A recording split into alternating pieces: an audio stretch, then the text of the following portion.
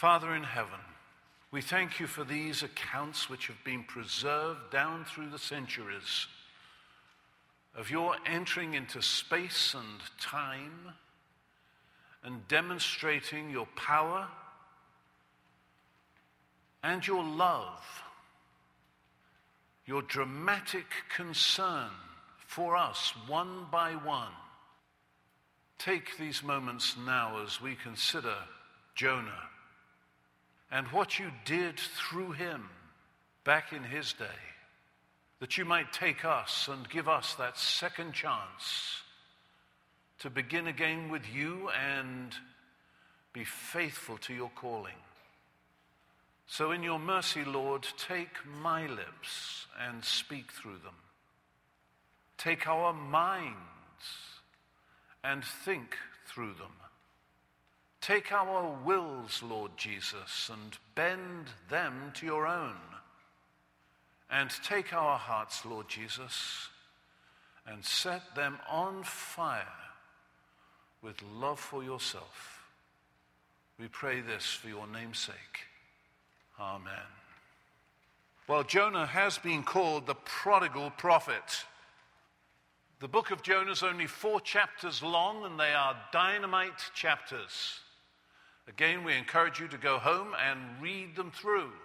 Sit at one sitting and read right through the account of Jonah. I trust that in our preaching about it, you'll be inspired to go home and do just that. 4 chapters of dynamite. But to set the context, they date Jonah around 800 BC.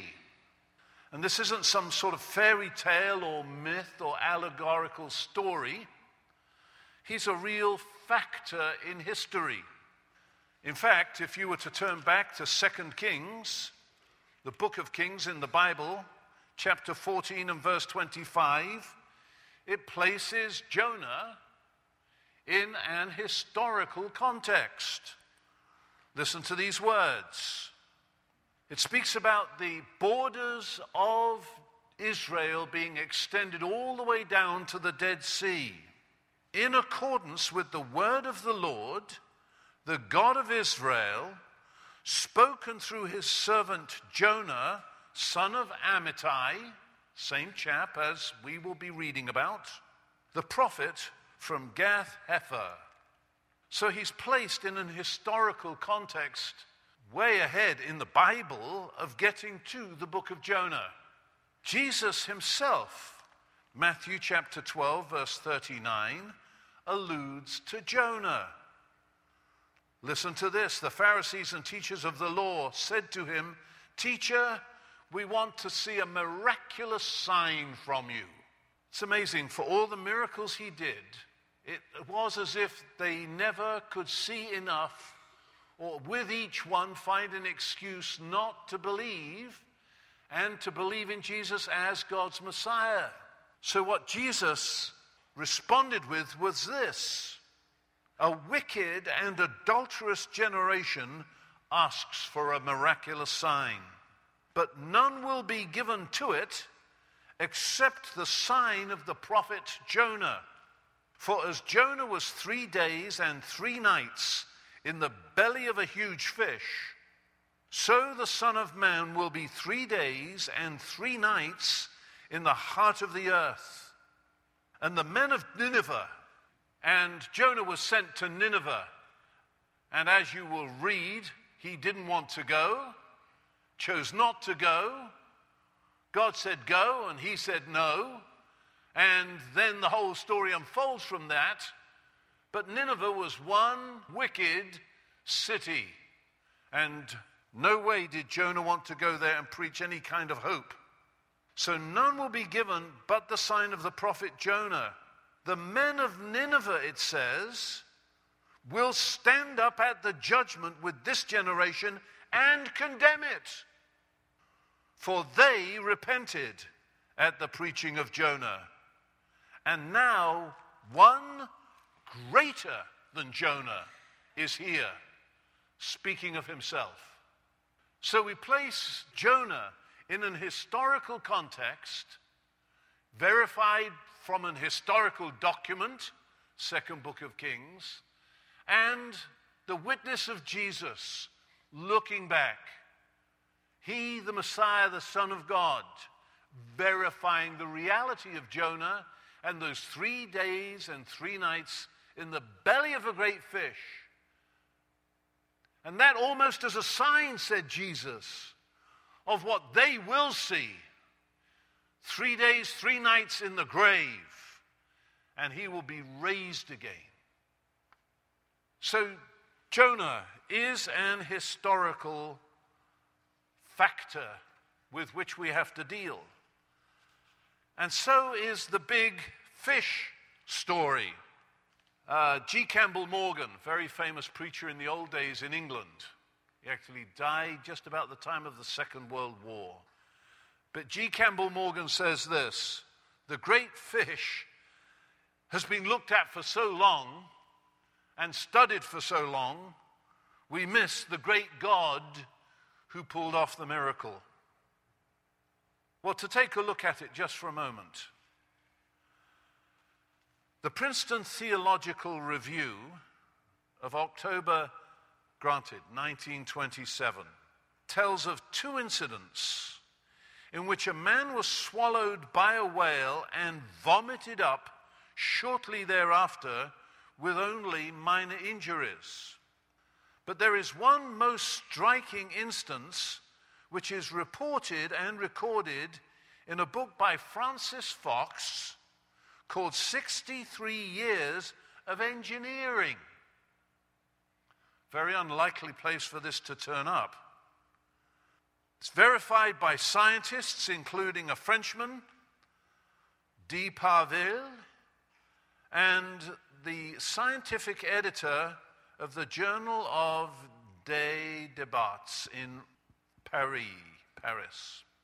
Here's what it accounted for.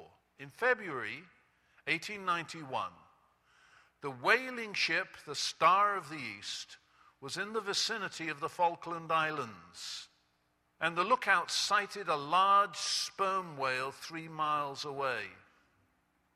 So 2 boats were lowered, and in a short time, the harpooners were able to spear the creature. One of the boats was capsized as that whale, as they drew close to it, lashed with its tail. One of the men was drowned. Another was completely unaccounted for. The rest were rescued. After they cut the fish, huge whale, took several days, in pieces, they hoisted the stomach onto the deck of the ship. And the workers, the sailors, were startled by something, and here I'm reading, in which it gave spasmodic signs of life in the stomach. And inside, they found the missing sailor, doubled up and unconscious. He was laid on the deck and treated to a bath of seawater, which soon revived him. That article goes on to say his face and neck and hands were bleached to a deadly whiteness and took on the appearance of parchment. Barclay, that was the name of the man, affirms that he would probably have lived inside the house of flesh until he starved, for he lost his senses through fright and not through the lack of air, is what he said. So, verifiable accounts from history of similar amazing things, but the great miracle, as it unfolds in this story, was as they threw Jonah into the water, the seas were calmed from the raging storm, but God prepared this great fish which swallowed him, and he was in the belly of the whale for 3 days and 3 nights and vomited up on the shore. And God gave him a second chance. One commentator has analyzed these 4 chapters of dynamite. Let me give you the 4 headings. The first is rejection. Jonah's rejection of the calling of God. Jonah the prophet. Jonah the anointed, saying no when God sent him to preach to Nineveh. In fact, when he got on that boat in Joppa, he headed south, Nineveh was north. He went in the opposite direction Chapter 1, rejection. Chapter 2, reflection. In the belly of the whale, he's praying and meditating and speaking to the Lord. And he says, when my life was ebbing away, I remembered you, Lord, and my prayer rose to you, to your holy temple. So chapter 2, he's reflecting and praying and talking to the Lord about his rebellion and God's mercy. Chapter 3 is correction. That is the second chance. Verse 1, then the word of the Lord came to Jonah a second time. Go to the great city of Nineveh and proclaim to it the message I gave you. And this time Jonah obeyed the word of the Lord and went to Nineveh. And the result was an overwhelming response of the people in repentance and faith, and including the king, who repented. When the nation heard him preaching, when that city heard him preaching, they repented in sackcloth and ashes, and the word came to the king of Nineveh, and he rose from his throne, took off his royal robes, covered himself with sackcloth, and sat down in the dust. And then he issued this proclamation in Nineveh. And it was a proclamation calling for repentance and everybody to fast and to pray. Most unlikely response. A wicked, wicked nation. And they repent at the message that Jonah brought. And then the last chapter, chapter 4, most unlikely response. Jonah was greatly displeased and became angry. He objected. He didn't like it that God called these, what he regarded as merciless, wicked pagans, that they actually did repent. Look at what he says to the Lord. "O Lord, is this not what I said when I was still at home? That is why I was so quick to flee to Tarshish, that is, to disobey you and not go to Nineveh. I knew that you were gracious and compassionate, slow to anger, and abounding in love, a God who relents from sending calamity." He knew who God was. He didn't want to see God rescue the Ninevites. And he was ticked off when they responded so positively to his message.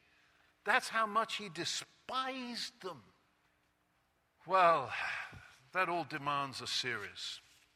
But there are three things I want to draw to your attention. Lessons to be learned by us today. The first is this, that God, our God, the God and Father of our Lord Jesus Christ, is merciful. He relents him of the evil. He wants us to come. He wants people around us to come who at this present time may be rejecting him. Family and friends. The great opportunity of the Franklin Graham event at the Consul is that every one of us, every one of our families, each of us individually with people we work with, live amongst, part of our families, might be invited to come and hear the gospel. Think of the most unlikely person. I have to tell you that when I was invited to go to hear Billy Graham, I would have looked like the most unlikely person. But God is very, very merciful. And I don't know whether you've been disobedient in the past, but the chances are, as with me, so with you, you have been. You've been cowardly, or you've been disinterested, or you've given it this kind of c'est la vie message, whatever will be, and left them to their own devices. But listen carefully. All of us who say we know and love the Lord are under commission, no less than Jonah was, to go and make disciples of all nations and draw them to the Lord via our witness. And this marvelous organization that will draw all the churches of Pittsburgh together, and thousands of people be gathered in the Consul Center for free. And you've got friends who would be interested just to go and hear the music and be there for free and get caught by the gospel. Think of the most unlikely one. But one thing you don't want to hear is this. I can tell you 3 things you don't want to hear God say to you. Number 1, I don't care about you and your disobedience and is indifferent to you. You don't want a God who's indifferent to you or the people you care about. Secondly, you don't want God to say, okay then, I'll send someone else. You're replaced. You're done. You don't want to hear that. And the third thing you don't want to hear is this. I'm done with you. I wash my hands of you. You're on your own now. You don't want to hear that. I know you don't. So week by week when we worship here, opportunity by opportunity, where you work and where you live and the people you shop with and play with, the opportunity for you to be obedient to the Lord, and he gives you yet another opportunity. Don't blow it. God gives you this new opportunity, this new day. Do not blow it. The second thing that we learn is this, that God is at work when things seem the worst, that is, in the midst of great wickedness. We see great wickedness around the world today, and we see great wickedness at the heart of our nation, amongst ourselves, in the media. To the point that people are constantly saying to me when they find out I'm a pastor, do you think we are in the end times? That's how sensitive many are at the wickedness that is around us. But God is operative in that season of great wickedness. Who would have ever thought that the powerful nation and the wicked nation, with Nineveh as its capital, would be brought to sackcloth and ashes and repentance? God is at work. And when things seem bleakest, we are on the edge of seeing dramatic reversals. At the time the Great Awakening, that was in the 1700s, we are still living off of the aftermath, the fruit of the Great Awakening. Princeton College, Harvard College, both of them were instituted as a result of, to the glory of God in those days, the Great Awakening. And the church spread and got organized in the most amazing way because of the Great Awakening. People like Jonathan Edwards, John Wesley, Charles Wesley, George Whitefield, and others saw tens of thousands of people in the United Kingdom and here in the colonies in the USA come to faith in the 1700s. It was a complete reversal. But listen to this. When John Wesley was at Oxford University as a young man, England was so wicked, so calcitrant, so hardened against the gospel that the Bishop of London said in his writing and preaching that he did not expect the Christian faith to survive his generation. How wrong he was. And bang came the Great Awakening. And England, Scotland, and Wales, and Northern Ireland was absolutely changed. And the colonies of the USA radically changed. Get your hands on the journals of George Whitefield. He's one of my heroes. He was the great preacher of the Great Awakening. It's a significant volume. I read it to my wife on our honeymoon. Not the whole volume, but that's how startlingly great it is. And we went to Savannah on our honeymoon, and people are mentioned in those journals are buried in Savannah, and as you walk by those graves, you see those great names like Oglethorpe. And they turn up in those journals. Radical change when it seems as though things were at their darkest, no matter how wicked things are, and they are wicked amongst us and around us today, in the churches, the unfaithfulness in the churches, especially the big denominational churches, the wickedness that's around us, God is about to do something great. And the third thing is this: be true to your calling then. Be true to your calling. That's all you've got to do, is be true to your calling. Be obedient to that calling. Trust God and risk your ego, risk your identity, risk your coolness, risk your acceptability, risk losing friends, risk making enemies at work, risk it all to be obedient to the Lord and see what he does. I think most of you know that this past week my sister died of a stroke. I've already lost a brother through a heart attack. Last year in October, I went to Australia to meet two of my brothers and spend a couple of weeks there, that I might take the opportunity while I still had it and they were alive to share with them the gospel. This past weekend, just a week ago, my sister had a massive stroke. She's 20-some years younger than I am, 57, and died. I remember in the past, she and her husband, Charlie, my sister's name is Mary, were at such odds with each other that he beat up on my sister. I went down to where they were living in Knoxville, Tennessee, to visit with my sister in one of those centers for abused women. Spent a day with her down there. Then went to a big church in the city that I knew of and spoke with the pastor and got that church to move around my sister and find support and help for her. While they were separated, their two children had to be ferried around by their dad, who'd beaten up my sister. And they wanted to go to Sunday school, and he took them. And then, wonder of wonders, the silver ring thing, which started at this church basically, now is a national and an international ministry to kids for sexual abstinence.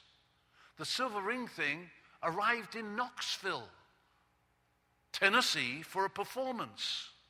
We sent down money for those two children, Trey and Chelsea, to go to the silver ring thing, and guess who had to take them? Their dad. And he sat at the back of the auditorium while the silver ring thing happened. And guess what? That evening, he came to know Jesus. God so struck him with what his life had been that he ended up in the back of the church weeping and sobbing. They thought he was having an emotional breakdown. And he called me several days later. My sister came on the phone and said, "Here, Charlie's got something to say to you." And he's sobbing at the other end of the phone saying, "I'm sorry. I'm sorry for what I've done to you and to your sister, my wife, and I've given my life to Jesus." And then when the silver ring thing came through on subsequent appointments in Knoxville, my brother-in-law was one of the great promoters around the city. Now I tell you that in the context of he just losing his wife, of those two children, one of them now in university, training to be a doctor, coming to faith, and me losing my sister. And in the midst of the pain of the loss, I know that as Jonah was 3 days and 3 nights in the belly of the whale, Jesus, who was 3 days and 3 nights in the tomb, was risen to glory, raised and alive, and the great Savior of that family. I say to you, be faithful. Be faithful. Be faithful to your calling. God is giving you another opportunity. Let's pray together. Lord Jesus, we do thank you. Thank you for being here with us and calling us again and addressing us again and speaking to us again and giving us another opportunity, one more opportunity to be loyal and faithful and surrender our egos and wills to you. And in the midst of whatever's going on in our lives and our families, whatever discouragements pound at us emotionally with the affairs of the world and our own nation, give us eyes to see you, living Lord Jesus, and ears to hear you speaking to us, and hearts that are willing and serviceable and ready to yield and obey. And use us, Lord, in our day, in our generation, that we might see you do those great and wondrous things amongst those we hold dear. And we pray in your name, Lord Jesus. Amen.